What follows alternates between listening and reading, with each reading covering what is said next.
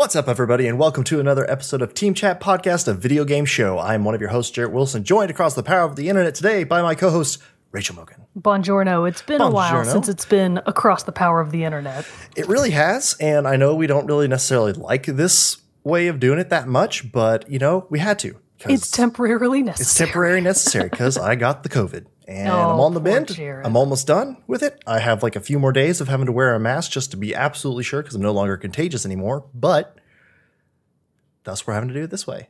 Well, but at least we're getting an episode done this week. So that's an improvement this week because the additional story is that my parents were supposed to visit me last week for like a few days. But I got exposed to COVID right before they were supposed to show up. So I'm taking home tests and I'm like, oh no, this could ruin their visit. I keep testing back negative. I never did have any symptoms. So I saw them on Saturday just for that one day. And then kind of towards the end, my dad started to get a really bad cold, like he was coughing a lot. So Sunday morning, they were like, we know that we didn't get anything from you. It's only been literally less than 24 hours. But my dad thought he might have COVID, so they were like, we should go. Which I was so sad to hear that. I know, what a bummer. Because I know, this really but then that also meant that I had been possibly double exposed to COVID from both my parents and the one before. So it's like, okay, well, I guess I have to sort of self-isolate again just in case to be on the safe side. You're still feeling good? Still feeling A-okay? I feel totally fine. Nice. I have an iron immune system because I eat my fruits and vegetables, kids. That's the problem, Jarrett, with your Fruity Pebbles. I haven't had Fruity Pebbles in forever. Thank you very much. But, I mean, I was really annoyed the whole time because, or more frustrated by it because I had just gotten the booster literally 2 weeks ago. Yeah, that sucks. Can still get you. So just be careful out there, kids. Crazy. Get your vaccines, get your boosters. So that way it won't be really bad. Because for me, it was fine, other than just being really tired. Like sore throat, fatigue. Not even really sore throat, more like itchy. Just more like itchy, a little bit of congestion, stuff like that. But for the most part, it was not as bad as it could have been. So I'm grateful for that at least. But that means we are here ready to go talk about some video games with you all again because, my God, Mogan, I don't know about you, but I've missed it. I've been missing it. I've both been missing it, and just like in the past month and a half, it's been a great month and a half in gaming for me. I know. Like, I've been knocking out a couple of really good games, and then another one just came out, and it's like, wow, I guess all of the games that I care about either came out or I'm playing during the summer. Well, and it's nice, too, because I think we're both about to finish the one big one that's been keeping us up for a while, Aloy Goes West. I'm on the last mission. I'm finishing it tonight. You're ahead of me now then. Yeah. I'm still really close, but I just got to, I'm just going to say it because I don't think it's that much of a spoiler. Sure. I just got to the Quen's settlement, called Landfall. Yep. So that's how far I am, and I have to You've got a little bit more to go then, I think. Okay, I'll get back on it. I've been playing, but we kind of made a pact of okay, we're going to try to finish the game this weekend if we can. But unfortunately, I'm back. I keep getting distracted. I keep, by other stuff in the game. I keep being oh, but what is over there? Oh, no, that was the whole thing. I was totally with you. I'm just going to mainline the remaining main quests here. It's going to be great. I'm just going to knock it out that way. Well, of course, then I still ran across a couple side quests. I'm like, I need to do this one first. I feel like it's important for the story if I do this one first. You at least have to do tall neck missions. That's a requirement, right? Yeah, got to do those. Got to find out what's out there on the map. Exactly. But I will say, I think you've got a little bit more because there's a mission coming up that was long and hard. Is it? Okay, mild spoiler here. Is it like the Super Thunderjaw? No. When's that? Oh no, the big fancy Thunderjaw that's outside. The Apex Thunderjaw. Oh yeah, exactly. No, it's not that one. That one did hold me up for a little bit, but it's something else. So I'll check back in with you later today or something like that. Okay, I'll see if I can at least get to that quest by the end of today because I spent this morning playing a fair bit as well. But the quest that you're on also has some pretty good revelations from it too, which I'm excited for you to get to as well. So good time all around still to be had. But yeah, so we're finishing up that one pretty soon, and I'm just ready to be able to. I miss that feeling of finishing a game. And we need to do the full review also, but like I need to start knocking out some other games because I've been on Horizon for way too damn long. We need some wins. We need to get a few of these done and fully reviewed, and so we can move on to the next stuff. Exactly. But you know what? Some of the next stuff is why we're here today, because Mogan is bringing a review of one of her more recently played, but also very high up in your list of favorites, maybe? Very high up in my list of favorites. Ooh, so today is going to be our full review, my full review of Death's Door. Which I'm very excited to hear about this game, because you've been talking about it a lot, trying to pump it up to me. But my God. I haven't played it yet, so I'm very excited to hear about it. My goal today is to convince you to play it, because I feel like you seem like you're kind of on the fence about it, and I feel like the stuff that I have to say is maybe going to convince you, because I think you might have some preconceptions about the game that other people in the world have put out there, and I think are wrong. So we're going to talk about that and how it's just an amazing game all around. Spoiler alert, it's a really, really good game. It actually came out last year in 2021 from developer Acid Nerve and published by best indie publisher in the game, Annapurna Interactive. Better than Devolver? Well... No, they're both great. They put out some fantastic games. Devolver's games have a very specific vibe to them a lot of the time, which I do love. But Annapurna, they'll get behind the weird stuff. Like the stuff that's not weird in the way of like, oh, it's crazy and fast-paced and gory like Devolver's and funny. Weird. Yeah, that's Devolver's weird. Annapurna's weird is like, what if you just got on a cool motor scooter and zipped around the desert for a while and you were mostly just there for the vibes? Is that Sayonara Wild Hearts? Sable, damn it. Anyways. Wait, what's Sayonara Wild? Anyway, different discussion for another time. Wild Hearts doesn't take place in a desert. But it's on motorcycles. Okay, that's what I thought. Okay. Good guess. Good. I tried. But hey, you're here listening to us, which is great because that means you found where you can listen to us. Those news episodes that come out supposed to be on every week, Thursdays at 9 a.m. Central Time when we release them. But hey, you know what? Things happen. Schedule gets adjusted. We let you know when it does. COVID happens. COVID happens. It's not our fault. I mean? So it's things we got to deal with. But hey, we're here today. And so you can listen to our episodes on podcast services around the World Wide Web, as well as watch a video version of each episode over on our YouTube channel. You can also join us on social media at Facebook, Twitter, and Instagram. Join our Discord server. And if you want to be like some of the cool kids who go over to www.patreon.com/teamchatpodcast. And those cool kids are Super Saiyan Ace, Elise F, Zach S, Marian S, Susan M's, James K, Ben W, Michael B, Andrew M, Michael S, and Brandon W. They've all gone over there to support the show for as little as $1 a month. And in return, we're giving them cool perks like getting the episodes early before their general Thursday release and access to a private channel on our Discord server, the Rogues Gallery. But hey, guess what? Everybody who listens to and supports Team Chat Podcast is a cool kid. And so you can help support the show and make it bigger and better by telling your friends, writing us reviews, and subscribing wherever you're listening to or watching the show. And for that, we love each and every one of our viewers, patrons, and listeners alike. Heart emoji. It's been a while since we've been able to do the properly angled heart emoji. Right? To make it really look like a heart. Yeah. It looks good. It looks good. Yeah, looks good. Thank you all for being here and supporting the show. We love you. Every time you read off the list of patrons, in my head, I'm always like, Michael B. Jordan. Yeah, he listens to the show. You can't prove that that's not Michael B. Jordan. Actually, I can. He's been on the show. No, you can't. Shut up. Oh, man. But yeah, so we've got a lot of great stuff coming in, namely this review of Death's Door as the main topic for today. And you know what? I'm just so excited, Mogan, to hear about it. Why don't we just go ahead and jump right in? Indeed. So, bit of a preface here. I am going to be talking about major story beats. Basically, this is going to be kind of similar to my Hollow Knight review. It's not going to be nearly as long, but the first half is mostly going to be discussion about gameplay, level design, sort of basic stuff that you don't necessarily need to know about the game, but that adds to why it's such a good game. And the next part is going to be actual impactful story beats, which is not going to be massive. I won't say that Death's Door is like, it's not like Horizon Forbidden West where it's hundreds of hours long potentially. This is a shorter game. So we're not going to be talking about anything that's, mind-blowing exactly, but it is going to be big story beats from the game, and basically I just want to talk about the entire thing, uninhibited. So the gloves are off. I'm talking about the whole game. So let's go ahead and get started. So Death's Door is an isometric action-adventure game. And in my mind, I think I've said this out loud before, that like top-down isometric as like a cohesive unit, which I did some more research on and I don't think is actually true. I think the phrase top-down in video games specifically refers to when you are actually directly above the screen looking straight down like Hotline Miami. I think that's an actual top-down game. Isometric, because this is a 3D game, it's not 2D, this is a 3D isometric game, that means that you have an elevated view, but you're looking into the game at an angle so that you can see more of what's around your character than just what's immediately in front of them. Right. So it's just sort of a semi-zoomed out 3D view of the game.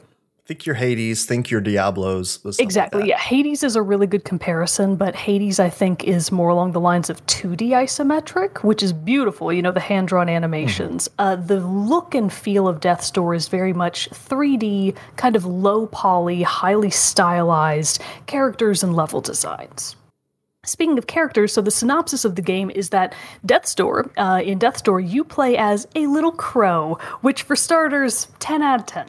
Everybody likes crows, little friends, little trash garbage birds that'll bring you money and french fries and anything else in exchange for shiny things that they like. You play as a crow, and you work for the Reaper Commission headquarters. I'll call it the RCH from now on, but no one in the game calls it that. In fact, I think they mostly just call it HQ, so maybe I should just call it HQ. Anyways, you are a Reaper. So what that means in the context of the game is you and other crows like you are literally reaping souls. You're basically playing the role of the Grim Reaper, but you take your assignments from the Reaper Commission headquarters, which is this very sterile, kind of silent, really black and white bureaucracy, essentially. It's just a big office. Like when you go to the Reaping Commission headquarters and you're walking around exploring, it's all like marble floors and iron benches and office desks and little computers everywhere, like old ones too. Like old computers, and you're like, oh, okay, so this is just sort of a regular office, which is very true, but it's also half empty, which is a little unusual. So as your little crow, you go in and you go to the main sort of, I guess, commission headquarters hall, like the main hall, and you talk to Chandler the Handler. He's an excellent NPC. He's very anxious, he loves to follow rules, and he gives you your assignments. So the game starts off with Chandler assigning you to collect I'm not exactly sure if the game calls it a giant soul, but just a really large soul. And he's like, oh, you got to go collect this like monster's large soul.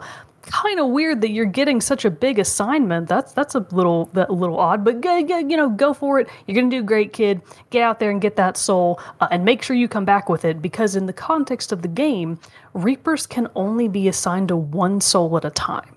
So a Reaper gets their assignment, they go out into the realms. I can't really remember what the game calls the world outside of headquarters. Because Reaper HQ sort of exists in this pocket dimension almost, where the crows themselves are immortal. So they don't age. They just go out and they reap their souls, and then they come back, and they are only briefly mortal for the time that they are outside of headquarters. Hello, kitty cat. Oh, there's a kitten. Yeah, so most of the time, when they go out and reap souls, they're only out there for, maybe a few minutes, couple hours, and during that time, they briefly age. But when they come back to headquarters, they're immortal again. So most crows live for a very, very, very long time. Not now, kitty. Go on. Go on. Mother is busy. He just wants to be part of it, too. He does, but this is a very important review, my son. You have to go. New bad kitty. Okay. Anyways, so they're only briefly mortal while they're outside actually reaping souls. And then when they come back to HQ, they turn in the soul for it to then be basically processed and sent on to the afterlife appropriately. So your crow, our little crow, goes out to reap this assigned giant monster soul. And in the process, fails, because you get to the boss, you beat the boss, it's awesome, what a great introductory fight that sort of teaches you the basics of the game. It's more or less your tutorial level, sort of. But right when you go to actually collect the soul of the monster you've defeated, You get ambushed. A door Oh, no. opens up, and Kitten, not now. Not now, my son. Okay. A door opens up, and you're ambushed by a mysterious, like, much larger than you old crow. And he basically knocks you out and steals the soul that you had. Oh, wow. I know, right? What a jerk. Twist. So you're like, okay, that was weird, but you follow him through this spectral door that he opened up into the cemetery. And you're going through the cemetery trying to find this crow so that you can get your soul back, and you eventually do find him. But it's too late. He's already taken the monster soul that you had, and he sent it on through Death's Door, which is an actual thing in the game. It's this huge floating door that just kind of floats over kind of space almost, but it's like this gray, sort of mountainous, cloudy space just sort of out into nothingness. And he has already sent your soul through Death's Door, which means you cannot turn it in and complete your assignment. You're like, oh, uh-oh. So you're talking to this old crow, and rather than just kill him outright, which your crow doesn't talk, he's a little silent protagonist, and he's not even a he, it's just a crow. I will probably say he by habit, but that's not necessarily true. So the old name? crow... Just crow? No, you're just crow. You're just little crow. Okay, young crow. So your little crow learns from old crow, whose name is, I think, the gray crow. That's what they call him. Your crow learns from gray crow that gray crow was once just like you. He was once a little Reaping Commission headquarters crow, and he was also assigned to collect a specific soul that he was not able to reap because somehow the soul that he was assigned wound up behind Death's Door, which is too powerful to simply be opened. You can't just walk through it at any time. Oh my God! I gotta say, I'm thrilled that your camera is not angled any lower. We'd be getting some. We'd have to censor this whole show. Yeah, we would have to censor his whole due to kitty butt. butthole. Get out of here! Go! Bye, Hambone. He's so excited about Death's Door. Not now, Hambone. Okay, so you learn from the old crow that basically your soul and his soul are both now trapped behind Death's Door, and his hope was that the monster soul he stole from you would have been large and powerful enough to basically break down Death's Door, so that they could get to the other side, to the ether where the soul is, and collect both his soul and your soul, so that you can both turn them in and go back to being immortal again, because you could return to Reaper Central Headquarters and basically, keep living forever and ever and ever. Okay. So that's why the old crow is so very old. He's basically been trapped in a mortal state because he hasn't been able to collect back up his soul and return to Reaper Commission headquarters and turn it in. That's so now by stealing your soul that you're trying to do, that gets him back in. Even though it was okay. Even though it was assigned to you. That's what his hope was. His hope was really that the monster soul he stole from you just would have been strong enough to open Death's Door. So that he could get his assigned soul and then turn it back in and thereby become immortal again. Got it. That didn't work, obviously. The soul was not strong enough. Now they're just both behind Death's Door, and it's like, well, this is a pickle then. So the old crow basically turns to you, and he's like, well, you're in the same boat as me now. And it's like, bitch, you put me here. This is your fault. How dare you make it seem like we're in this together? We're not. This is your fault. But he basically traps you into the situation of, ooh, you really need to get past Death's Door too now because you need your soul back. Mm-hmm. And the old crow theorizes that you can do this by collecting 3 giants' souls from monsters that have lived in this realm for far beyond their expected lifespan. Okay. Because as you start to learn throughout the game, creatures are not really dying on time unless a Reaper goes out and gets them. Like a Reaper actually has to go and reap their soul and thereby complete the process of life and death. So you're going to go out and you're going to collect these 3 giant souls from around the map. So the way that the game is structured is, I would argue that the cemetery is sort of not argue, it's very obvious in the game. The cemetery is your central waypoint for getting to the other 3 areas of the map where the other 3 giant souls live. There's the estate of the Urn Witch. Yeah, the estate of the Urn Witch. I think they call her the Urn Witch. It's either the Urn Witch or the Ceramic Witch. I don't remember which one they choose. But there's the estate of the Urn Witch, which is off to the west. There's the Kingdom of the Frog King off to the east, and then there's the mountains kind of northwest of everything. In the context of the game, it's not exactly north, but you get the idea. Sure. So you have to go to these 3 locations and basically fight through, just mountains of enemies to get to the final boss, and then reap that giant soul, and then return it to not Reaping Commission headquarters, but to to Death's Door, because you're basically going to splatter them all through there and hopefully break it down. Okay. I gotta take a break real quick. Take a little break. This is going to be a very talking heavy. Okay, I'm trying to think of a question then as you're taking a break. Give you a little breather here.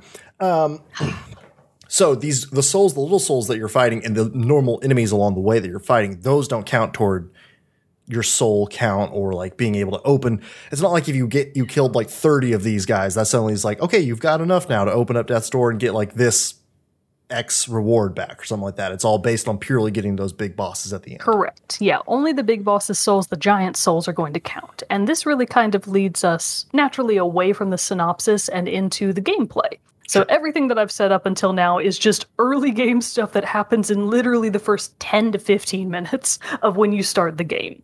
If you were struggling a little bit more, you might need like 20 to 30 minutes, but that's early game information. I don't even really count that as spoilers. That's just the setup. So the gameplay then is phenomenal, and it's really one of the things that makes Death's Door so incredible. It's very basic, but it executes everything so well that it just flows so nicely. So your crow starts out with just a sword. That's his weapon. And you've also got magical projectiles in the beginning in the form of a magical bow and arrow. So the sword can be stringed together. You can swing the sword to string together little combos. I think the max combo hit is like 3, and you basically just go, tap, tap, tap, and he does a little series of 3 combo moves. There's also an alternate heavy attack, which I think on the Switch version you use...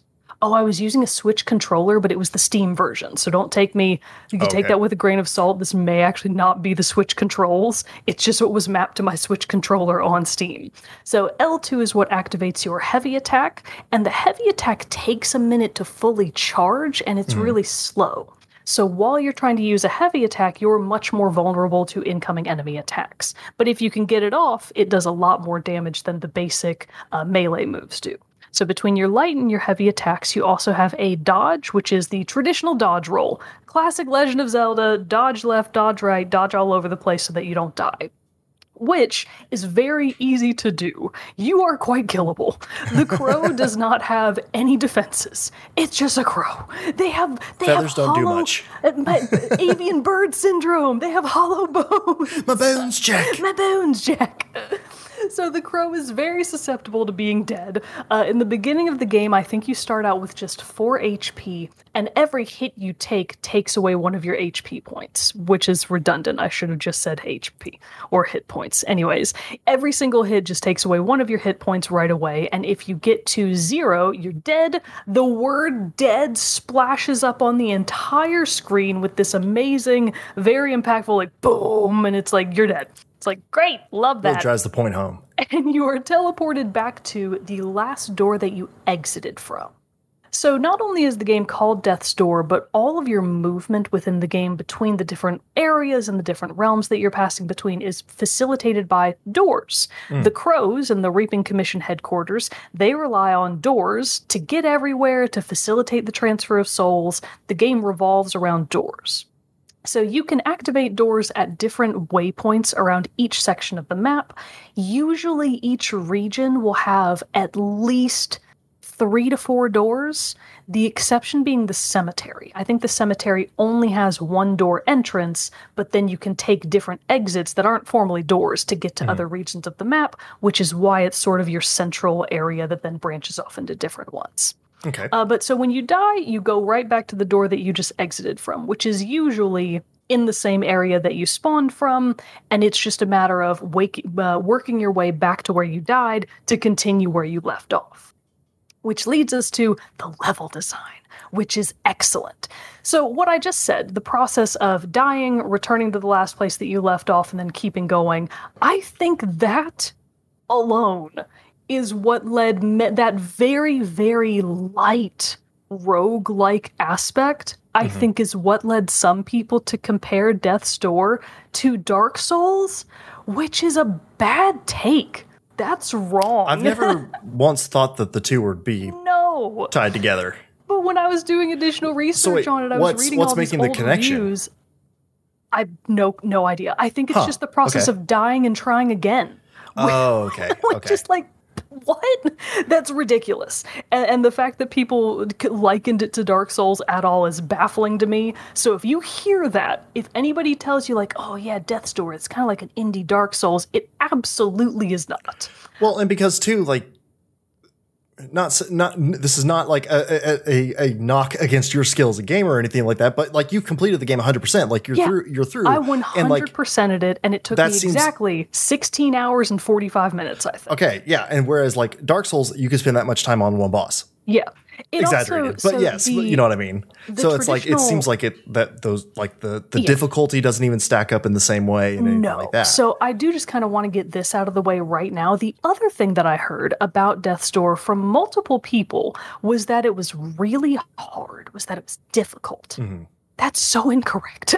It's not. Okay, well, that's good for me to hear. I mean, it's not easy. It's not like a walk in the park. The other game that Death's Door draws a lot of comparisons to are the old school Legend of Zelda games, which I think is a much more accurate comparison, at least in terms of the way you get power-ups, the way the game progresses. Some of the areas in the map are basically dungeons. There's a final boss. When you beat the final boss, you get a new power. You move on. So the cycle that the gameplay has, I totally see the comparison to The Legend of Zelda, which I think is a positive thing, and it's a very, very fun game. The Dark Souls comparison makes no sense, and one of the key things that it's missing, and you kind of touched on this earlier when you asked about sort of the quality of souls, is while you're killing smaller enemies, you do basically get like a little soul point from them. I'm not sure if the game calls them soul points, but that's what I'm going to call them. They might just be called souls. So when you kill other enemies around the map that aren't giant souls, they give you a couple, maybe like 30. If they're kind of a bigger enemy, they give you a smaller amount of souls that you slowly store up. But when you die, those don't go away. You don't lose anything when you die, and you can die as many times as you want and lose nothing. You don't lose your gear, you don't lose your souls, and you then don't have to go back and recollect them from the last point that you died, which I think is the thing that makes Dark Souls, that you have to return to where you died, collect all your shit back up so that you don't lose it forever if you die before you're able to reclaim what you lost when you died the first time. So if anybody tells you that Death's Door is really hard or that it's like Dark Souls, ignore both of those things. That is not true. It has a decent amount of challenge. It's not easy, but it makes sense. There will be no fight and there will be no enemy in the game where you're like, this is bullshit. All of it is very fair gameplay, and the game gives you everything you need to take down bosses and smaller enemies alike without any flair, without any fluff. It's just like, yep, you've got what you need. Go out there, use your melees, use your little bow and arrow, your pew-pew, use your heavy attack, and just get it done. That's all you need. You're already equipped. You don't need anything else. And it's like, great, I'll do that. So that being said, as you make your way through the game, you do get 3 additional magical projectile attacks. You know, initially you start with just your bow and arrow, but you get 3 more as you play the game. The magical things that you get as power-ups are actually required to progress in the game. They actually have a function outside of combat that you need them for. But there are also, I think, 4 additional weapons that you can collect as you're playing. The 4 additional weapons are totally optional. They are both optional and missable. You can play the game and accidentally never get them if you're not really looking for them, which I love. I love missable stuff. I love that there are things out there that you cannot acquire. It's excellent. Does this game have like being that you've completed and everything, does it have like a new game plus kind of thing where you can be on the same playthrough but then go back to old areas to find stuff you missed? Or is it straight up, if you miss it, you miss it? Not exactly. I will say that the game, as far as I know, doesn't have New Game Plus, but we'll talk more about what you just said once we get to the actual story element of the game. Cool. Because there is something there, but it's not exactly what you just described. So yeah, basically you've got your melee attacks, you've got your magical attacks, and you've got the enemies, which typically follow very predictable attack patterns. You know, smaller enemies have maybe 1 or 2 typical attacks that they'll come at you with. A lot of the challenge comes from being swarmed. out. Because when you go to a new area, there might be, 4 to 5 enemies that kind of all notice you and come at you. So you really have to be careful about dodging out of the way, using your attacks really quickly, and then getting the heck out of dodge before they're able to overwhelm you and take you down. There are also shrines hidden throughout all different areas of the map that allow you to collect pieces of additional hit points and additional magic slots. So I should have said this before, your magical projectiles do work on an MP system. I think you start the game with 3 or 4. It might be the same amount as your HP. And then you can find pieces of basically additional fuel cells, that's the word I was looking for. You can find pieces of additional cells, and if you collect them all, much like heart pieces in The Legend of Zelda, you get a new one. So I'm not going to say how many you can get throughout the game, because that's kind of a fun exploration part of it. Sure. Which again leads us back to the level design that I managed to not talk about the last time I said it, but we were getting there. So I think one of the things that I love the most about Death's Door is that its level design complements the die and try again aspect so well. So you might imagine that, if you have to die and go all the way back to a door and then retrace your steps to just start back up where you left off, and all of the enemies have respawned, you might be in a little bit of trouble. You may have had a really hard time getting there the first time, and the idea of doing it all over again, you're like, oh god, this is going to take forever. If, you're maybe struggling a little bit with the gameplay. But that is usually not the case, because throughout each level, the design is such that you will slowly but surely unlock shortcuts all along the way. So you might start at a door at point A, and then you kind of work your way through the level to not another door, but to just sort of a little mini-boss or a little area where a lot of enemies were, and once you defeat them, a ladder appears, or you're able to throw a switch and put a bridge down that connects you closer to where the door was. And you keep doing this around the entire map until you basically unlock all the shortcuts, so that when you die, you might go back to that same door, but it takes you a fraction of the time to get back to where you died because you've unlocked all of these shortcuts and throughways. Oh, that's helpful. Yeah, it's so helpful. I mean, I think if I were actually timing it, let's say that I went all the way back to a first door and then we're retracing my steps all the way back to the final boss, if I actually had all the shortcuts opened in real time, it would probably only take 2 to 5 minutes. Oh, okay. So that kind of also then answers my question, which I'm now realizing of asking if it has like a New Game Plus is a very dumb question, because it doesn't even fit in the game style, because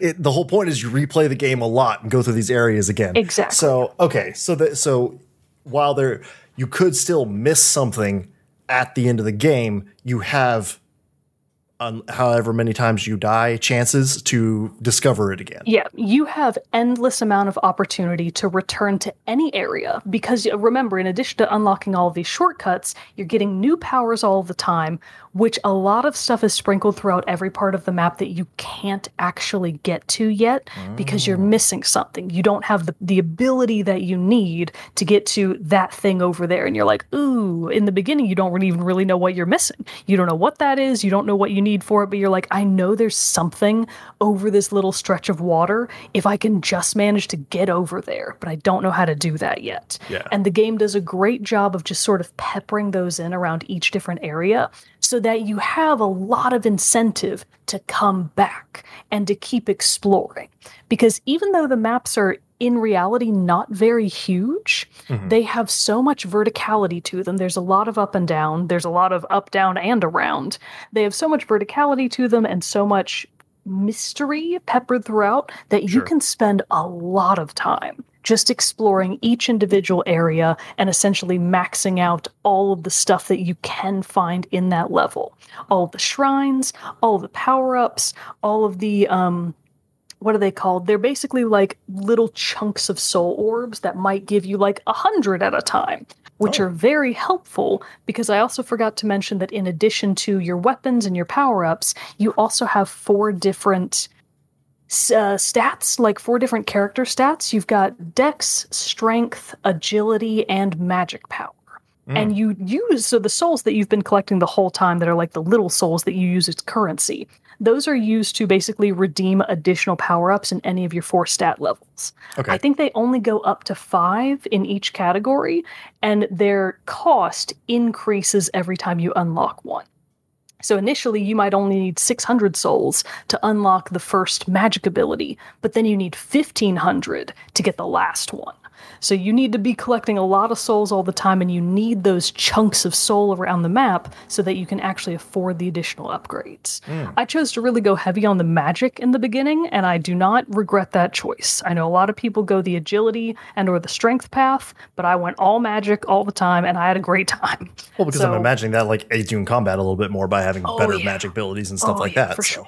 But the way that the game is structured, I think there's an argument for doing it any way you like. If you want to put all of your chips on strength, go for it. You're probably still going to have an equally fair time of it. Maybe not as good of a time, but a fair time. So there's all kinds of reasons to go back through each level and explore as much as you possibly can, and the game gives you plenty of opportunities to do that. Nice. You even have to in some cases, which I love.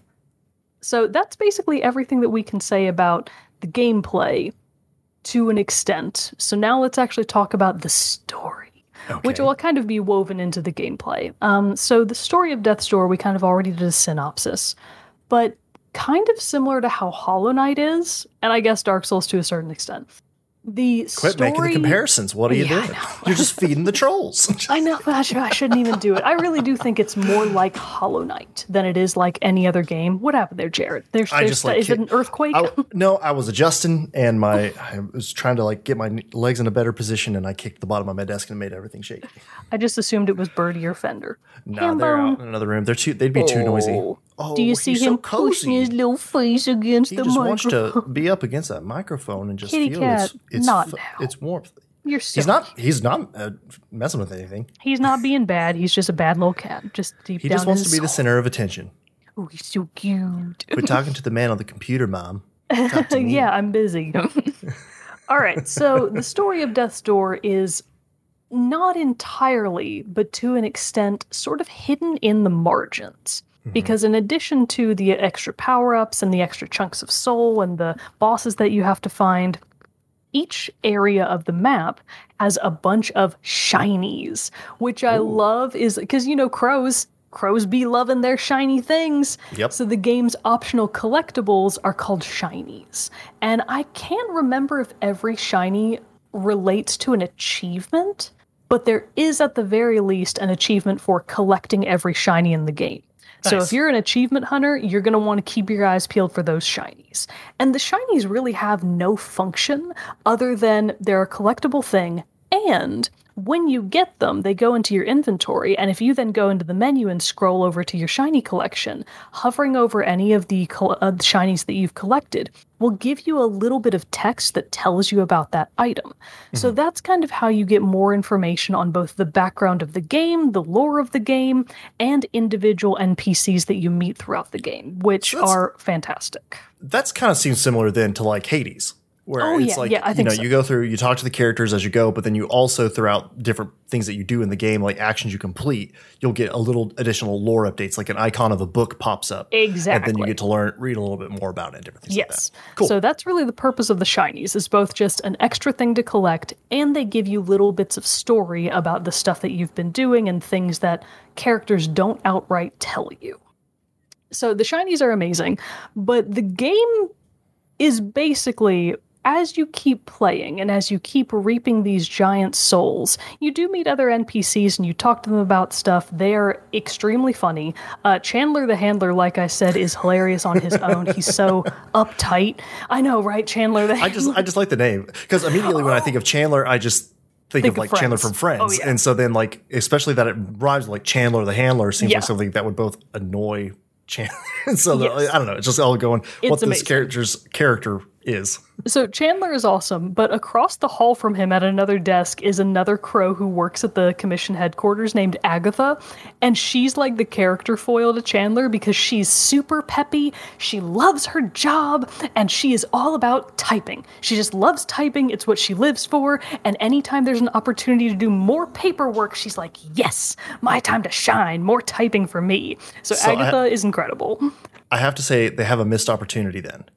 It's a bird that loves to type. Why is the bird's name not Mavis Beacon? Mavis Beacon. Do you not know Mavis Beacon?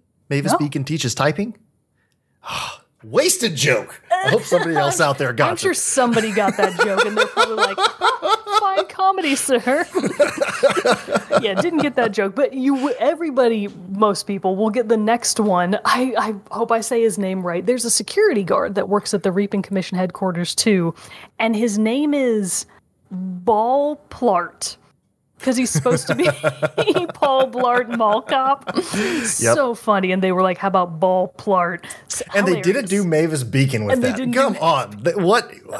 I'm mad about that. I'm going to have to tweet the developers. You should get on Twitter and at the developer and be like, why didn't you name Agatha Mavis Beacon? Because that is actually a very funny joke. If she loves typing so much, come on. Yeah, you should get on Twitter and really like send them a DM and be like, just a little suggestion for next time. Maybe you could patch this in. You done messed up. So all of the NPCs are incredible, and in a lot of cases, there will be brief periods of time where the NPCs actually want to sit down and talk to you. Notably, at the estate of the Urn Witch, you have a lot of opportunities to talk to. It's either her son or her nephew. I think it's her grandson. Mm-hmm. You have the opportunity to talk to and get to know her grandson, Pothead. So the Urn Witch, as her name might imply, and her home being the Ceramic Manor, the Urn Witch is basically a being. She was, I think, at one point just a normal human that has lived so far beyond her natural lifespan that her soul is now bloated and heavy, and when you basically go beyond the limits of what your natural life should have been in the context of the game, it drives you crazy. Sure. So all of these giants that you're hunting down are things that should have died a long time ago. And as a result of them having these unnaturally long lives, they're not all there anymore. They're a little warped. They're not quite right, and they're causing a lot of trouble. In the case of the Urn Witch, her whole thing is that she's like, I'm pretty sure that we can keep death away from us because her husband died and it kind of drove her insane. And she's like, I have to get rid of death. We have to just make death not a thing. And she was like, I'm pretty sure I can concoct a spell wherein if everybody wears a pot on their head, we're not going to die. Death can't see you if you wear a pot on your head. And so that's why she turned her grandson's entire head into a pot, and his name is Pothead. And he's this jovial sort of knightly guy, and he calls you Beakface because you're just a crow, which I guess the crow's canonical name is probably Beakface because Pothead is the only one that actually gives you a name. So Pothead is incredible, and he does offer you some of the soup from his own head, and the crow's like, ooh, no thank you. Gross. Thanks, though. So the NPCs are hilarious, and throughout the game, once you're reaping these giant souls, there's also another major NPC, the Gravedigger. I think his name is Stedhome or something like that. But the Gravedigger will kind of give you these pieces of exposition that really just double down on the game's overall theme of the cycle of life and death is necessary. It may not be nice, it's not good for the people that are left behind, but everything has to end because when your soul goes into the ether, it eventually gets recycled and it comes back as something else. I'm actually not sure if the game says that, but that was something that I personally just kind of put together. So it's really all about dying is natural. We shouldn't fear death, and when you try to break that cycle, bad things happen. So as you're going around and collecting these giant souls and collecting additional power-ups in the process, you go back to Reaping Commission headquarters, and you keep finding these journal entries hidden all around from empty offices. And they seem to maybe all be written by the same crow. I'm personally not sure about that. Some of them may have been written by different crows, but it seems like there was a specific crow at the headquarters that was starting to pick up on a conspiracy. So it's like, oh, okay, one of the entries is they told us to cancel everything.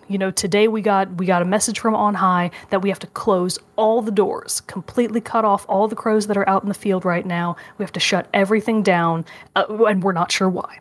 I'm not going to question it. I just work here, so whatever HQ wants, they're going to get.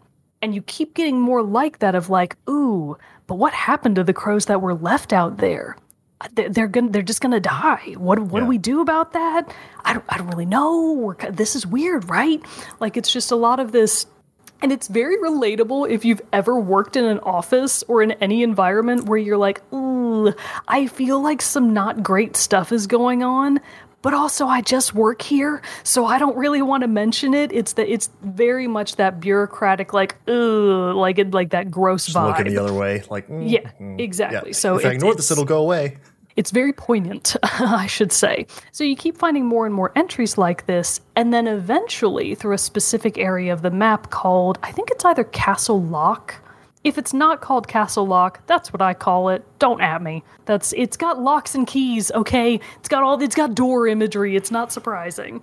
So Castle Lock is basically the resting place of the Lords of Doors. So your direct boss, not your direct boss, chain of command, bureaucracy, all that, but the CEO of the Reaping Commission is the Lord of Doors. And the Lord of Doors is this otherworldly creature that actually has a big lock for a face and like a cool looking helmet. The Lord of Doors design is hilarious. The first time you meet the Lord of Doors, it's holding a mug that says, "World's Best Lord," and it's like, that's hilarious.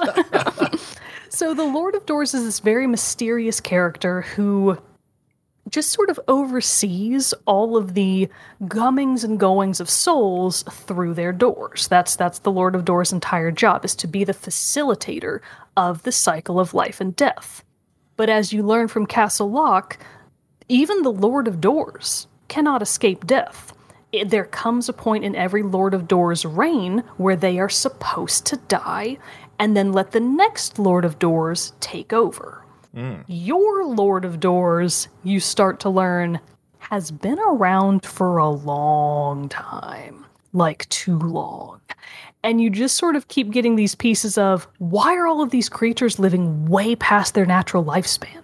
What's going on here? Is something wrong with the cycle of life and death? And you do eventually discover towards the end of the game, so this is like some endgame spoiler stuff, that yes, that's exactly what has happened.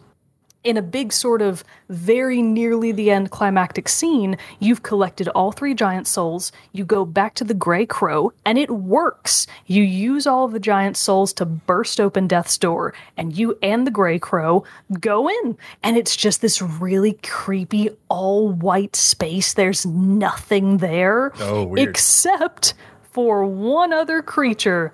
You want to guess who it is? The Old Crow? No, not the Old Crow. So you and the Old Crow are in there together, and you encounter one other creature. Sorry, I completely missed that. I don't know. It's Death. Oh, you meet the Death. Actually, I think I can put this. Oh, it'll probably take me too long. Anyways, there's Death is basically just it's not even really much taller than you as the crow. It's this little short reaper in a black hoodie. It's not even a crow. It's like a little person in a black hoodie with a little fanny pack on and like the classic and the traditional scythe over his shoulder. And he's just like, "What's up? Hey, I'm Death. Welcome to the Void." Just chilling. Just chilling. So you come to find out that Death was actually trapped in the Beyond by the Lord of Doors. So thousands of years ago, the original Lord of Doors, and Death made an agreement. You know, the Death was like, man, reaping all these souls is a real bummer. You know, you reap the soul, you do your job, and then as you leave, there are all these people crying and sobbing, and it's just sad. I don't really want to do this anymore.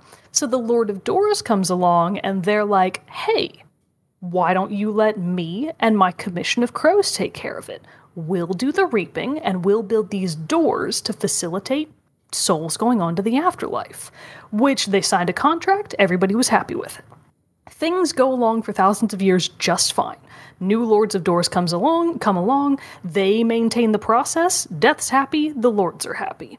But at your Lord of Doors, your Lord was like, I don't want to die. How about that? I don't want to do this anymore.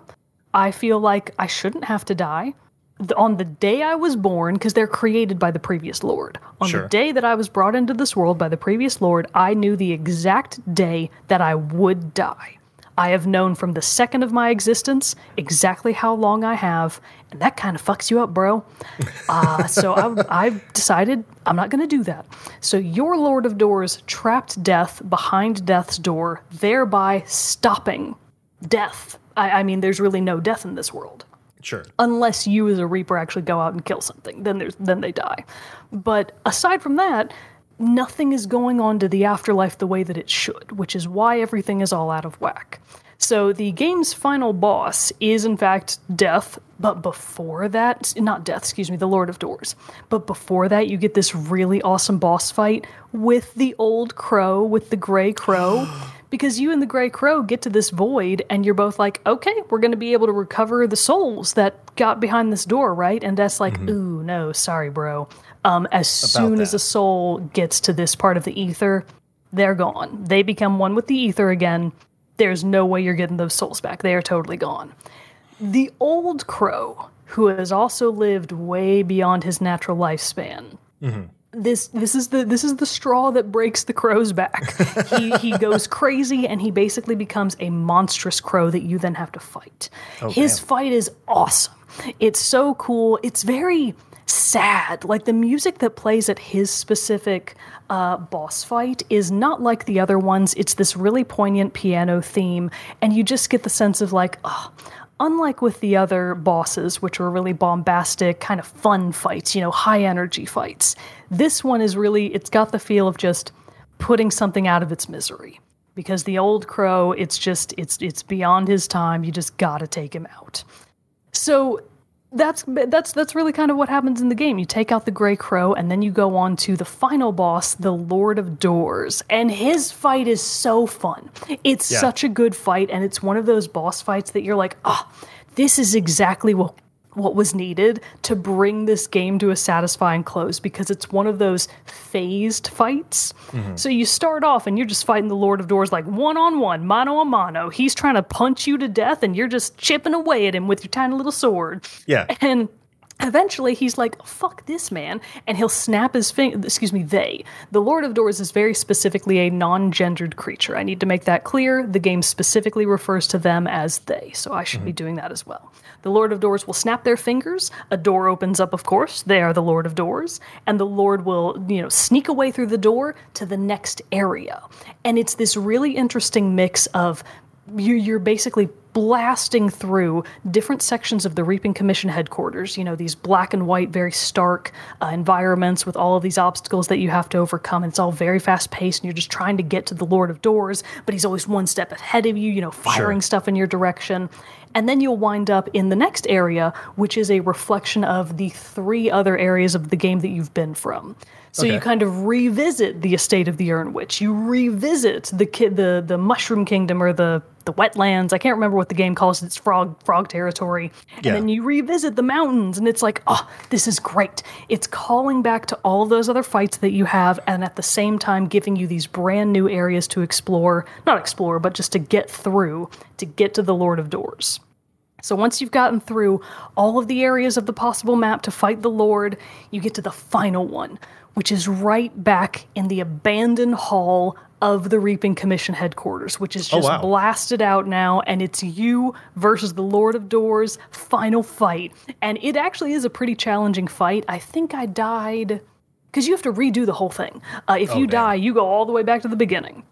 And you have to do it all over again. It's a gauntlet run, basically. Sure. So you have to redo the whole gauntlet run if you die. But when you get to that final fight in the Reaping Commission headquarters, and it's just you desperately battling it out with the Lord of Doors, it has such a fun feeling to it. And when you do finally destroy the Lord of Doors, you restore the balance. You restore the balance of life and death, which is the conclusion that everyone was hoping for. So not only have you destroyed Death's door and freed Death to come back into the world again, you've also destroyed the line of the Lord of Doors. So the bureaucracy is gone. You have successfully taken down the man, which is the whole point. So it's amazing. You're like, yes, I am the foretold crow. So I didn't really mention this earlier, but as you keep going in the game, you do eventually find a settlement of free crows It's all of the crows that left the commission headquarters or were cut off and weren't able to get back. They formed their own little settlement up in the mountains, and they've been secretly working behind the scenes to undermine the Lord of Doors and restore the balance of life and death. And they have had these prophecies that you are the foretold crow. They're like, oh, yes, our legends have spoken of you. The time is nigh. You must restore the balance of life and death. So it's this very like bombastic, like, oh, this is greater than me sort of thing. So the story is fantastic. It's very fun. It's very simple, but it's very well executed. And that's the end of the game. You beat the Lord of Doors, death is back, and everybody's fine. Woo! Except that's not quite the end. So you asked about New Game Plus, and no, there isn't anything like that. But at the very end of the Lord of Doors fight, when the Lord collapses and I think disappears, somebody drags away its body, so that's not correct. But the Lord collapses, and in a sort of post-game cutscene, someone is dragging away the Lord of Doors' body. I think it might actually be the Vagabond Crow. I can't remember who it is, but it doesn't matter. It zooms in on the floor where the Lord fell, and there's a weird-looking key there. And it's like, oh, well, the game is over, but there's something on the floor in the Reaping Commission headquarters. I should go back there. So you can keep playing beyond when the game has ended. So if you go back and you collect that key, there's a bell tower out in the cemetery that you haven't been able to open the entire game that you can finally use the key to unlock the gate. Oh, cool. This is a big spoiler. I mean, it's all been big spoilers, but this is an even bigger spoiler. If you go up to the top of the bell tower and actually ring the bell, it turns the entire game, not just that area, from day to night. Oh. And the game is different at night. Like, stuff actually changes. None of the usual monsters are out and about in any of the areas. There will occasionally be new weird monsters that you're like, oh god, you're not supposed to be here, get out of here. But for the most part, it's dead silent and there's nothing around because it's nighttime. You're like, ooh, this is creepy. So if you go back to each of the areas that you've been to before, there will be new things for you to do. There's new stuff that only happens at night for you to discover. I'm not going to go into any detail on that because it's all very fun and interesting new stuff that just sort of builds on all the powers that you've gotten in the game. But in the process of doing this, you're collecting these things called tablets of knowledge. And the crows, the settlement of the free crows, they actually worship this thing that they just call truth or the eye of truth. I can't exactly remember what they call it, but I think they call it the eye of truth. Sure. They sort of worship this deity, this thing called the eye of truth, and they've got a little altar in their settlement to truth. And it's got these pillars on it that all have a little inlet, a little inset that's missing something for your tablets of knowledge to go in.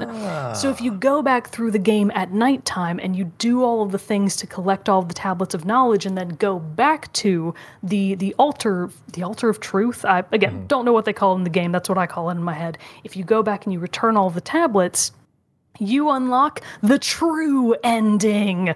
So this is one of those games that has a regular ending and then a true ending if you do all the stuff, which I love. Everybody loves that kind of stuff. So the true ending reveals, and this was really not, I mean, if you read the Wikipedia article, it's obvious. It's right there. But I didn't really realize this until the very end when I got the true ending, that Death's Door actually is, technically, a sequel to Acid Nerve's previous game, Titan Souls. Okay. So Titan Souls was this indie pixelated game where you played as this little person and you went around and I think you had to slay 12 titans. And it was sort of like Shadow of the Colossus in that the whole point of the game is just to beat these bosses. That's the game. You go around, you beat the bosses. When you beat them all, congratulations, you done it. Mm-hmm. So the true ending of the game reveals that at the end of Titan Souls, the person, like the little boy or whoever you were, opened the door to truth and I think like let truth into. It's very ethereal. It's very like out there. But yeah, it's basically a direct sequel to Titan Souls, just in this sort of not necessarily alternate universe, but in this other world that wasn't part of Titan Souls. So that's Death's Door. It's the best game ever. I love it to death. I highly recommend it to absolutely anyone. I think that it does combat so well. The exploration aspects are incredible. The story, while minimal, is really gripping. Like when you keep getting just these little pieces of the puzzle as you keep going, you're like, oh, okay, I'm getting there. I'm getting closer to the truth. And it has a really nice, impactful feel to it when you do get to both the ending and then in turn the true ending. Each of them feels like a big success. So it's a fantastic game. Acid Nerve knocked it out of the park. It is short. I think I took longer than most people would take. It took me 16 hours. You could easily beat it, full ending, in far less than that. I think the average gamer will probably take 10 to 12. I think the speedrunner... You were like going around and exploring all the different things, looking at every nook and cranny, trying to find all the collectibles. I was taking my time. It took me a long, long time, but that's how I 100% of the game. And I almost have all of the achievements. I'm only missing 3. One of them will be really easy to get. The other I actually don't know how to get, so I'm going to have to puzzle that one out.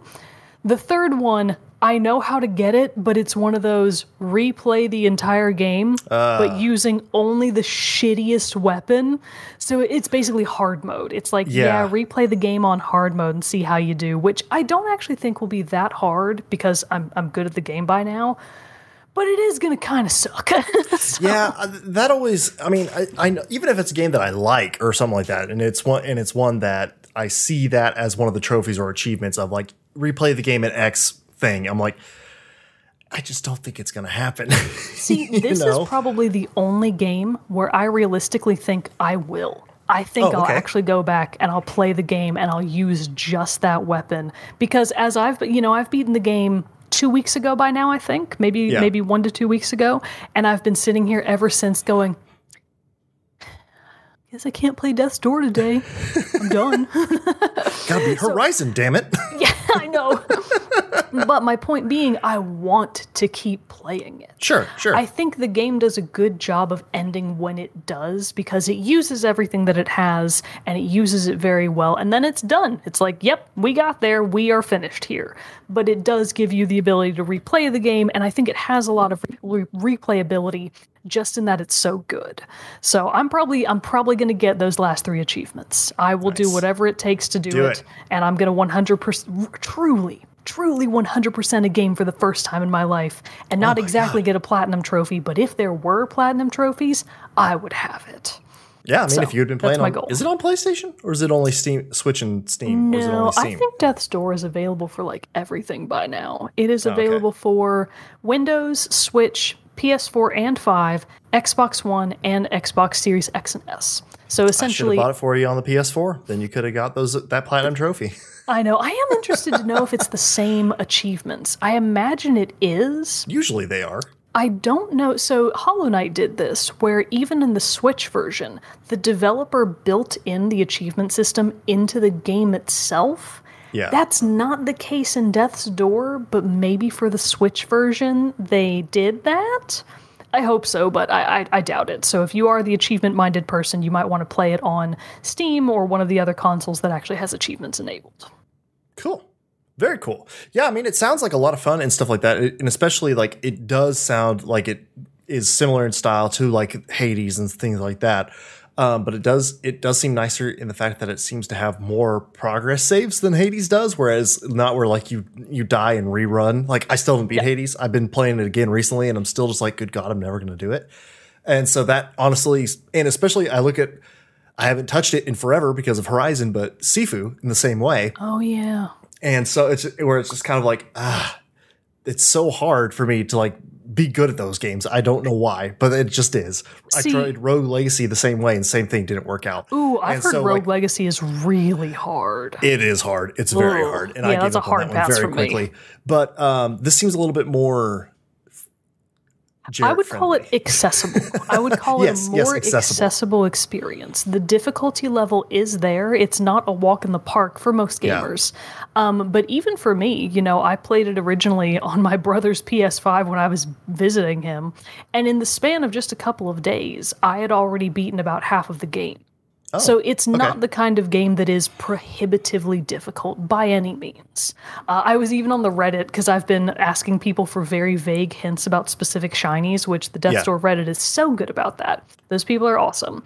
And somebody posted a video of her recording the screen of her 8-year-old beating the Lord of Doors. So it's like if that 8-year-old can do it, you can too. And I can do it for sure. Okay, yeah, you can do it for sure. That makes me feel better about it then. I think it is just such a well-made game, and it has so much going for it. So far, honestly, it's kind of my game of the year. Oh. Even though it didn't come out this year, it might be my top game. By our standards, it's the games, if we played in the calendar year, it's in contention for our game of the year. It is getting fierce competition from Neon White, though. Oh. Yeah, we'll talk about Neon White. We'll have to hear about that one another time. Yeah, I'm curious about that one too. That one also has looked very fun too, and I hear it's also kind of short and everything. I really can't decide if I think its you action would looks like Neon insane. White. Yeah, it's crazy. It looks a little too crazy for what I like, but I don't know. I could be wrong. My theory is I think you would really like the gameplay. I think you would not like the very heavy anime stylings in the margins. I think that might be where the game loses you.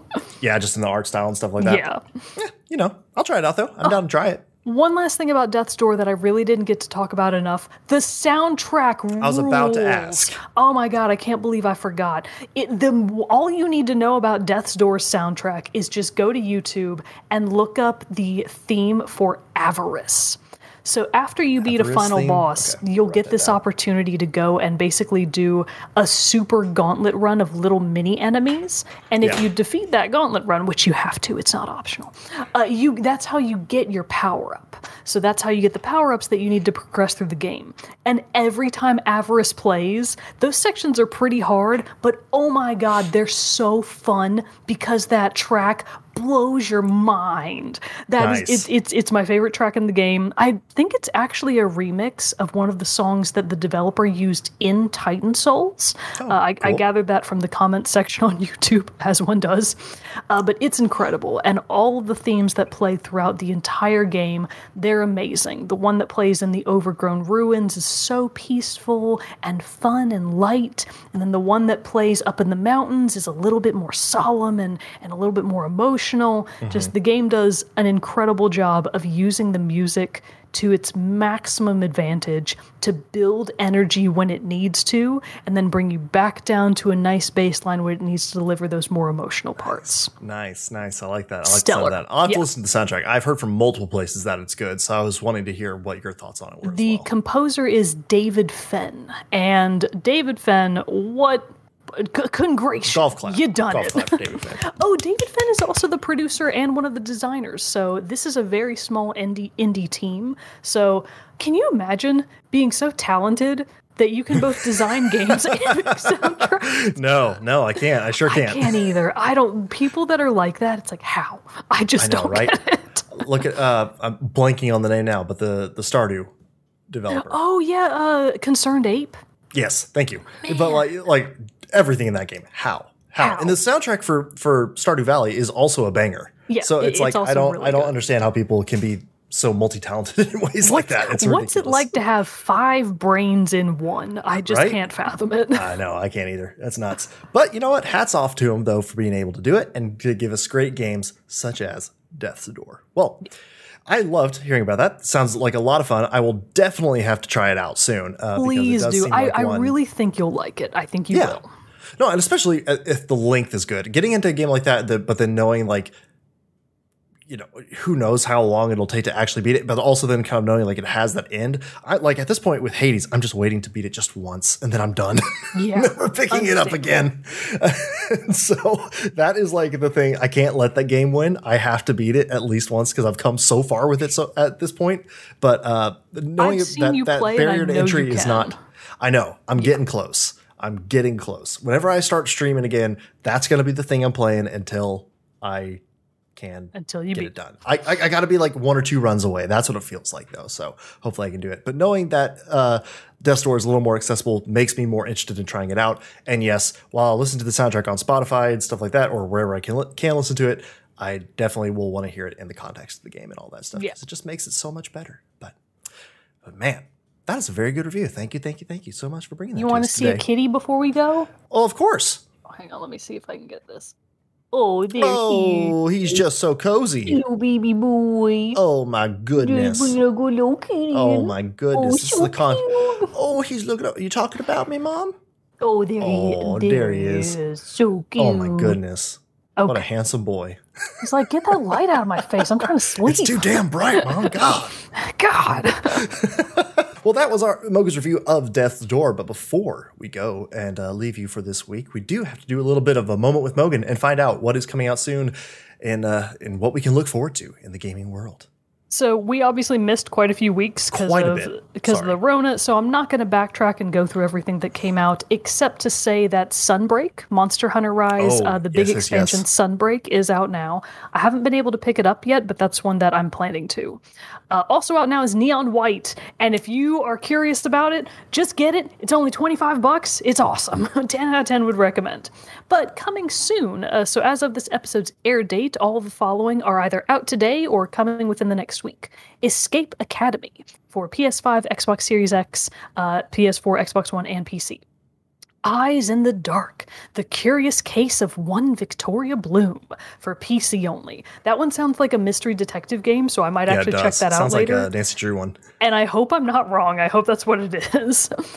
Rune Factory 5 is out for PC now. I believe it's already out for the Switch, if I'm not mistaken, but it's coming to PC on the 15th.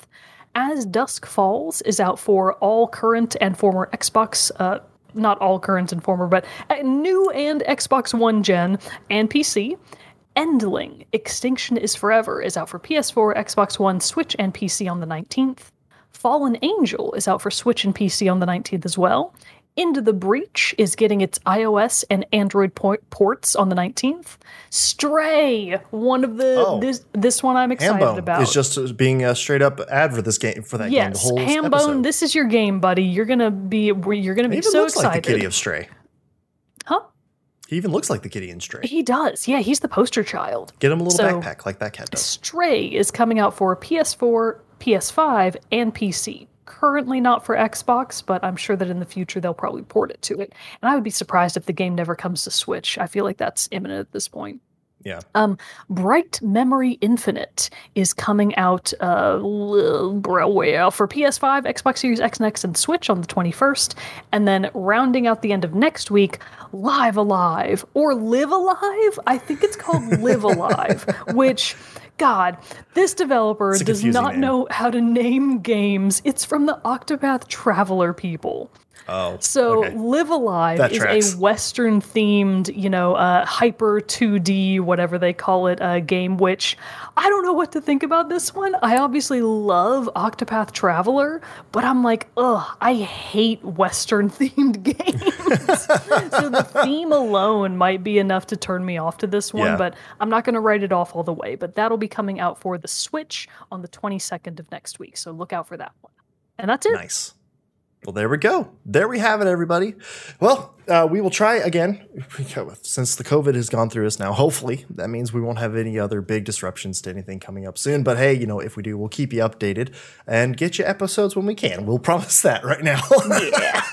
When we're able to. It was great to be able to get back and do an episode because, man, I will say I have missed it. It's been great to be behind the mics, even though we are separated over the power of the internet. Oh, he's such a cute little kitten boy. Baby. And we'll get back into the studio soon once I'm no longer in my my contagion. Your confinement. My confinement. But anyway, everybody, thank you so much for joining us for this episode of Team Chat Podcast. And thank you, Mogan, for bringing a wonderful review of Death's Door. Go play it, everybody, and let us know what you think. But until next time, I'm one of your hosts, Jarrett Wilson, joined across the power of the internet by my co-host, Rachel Mogan. Adios. We'll see you all next time.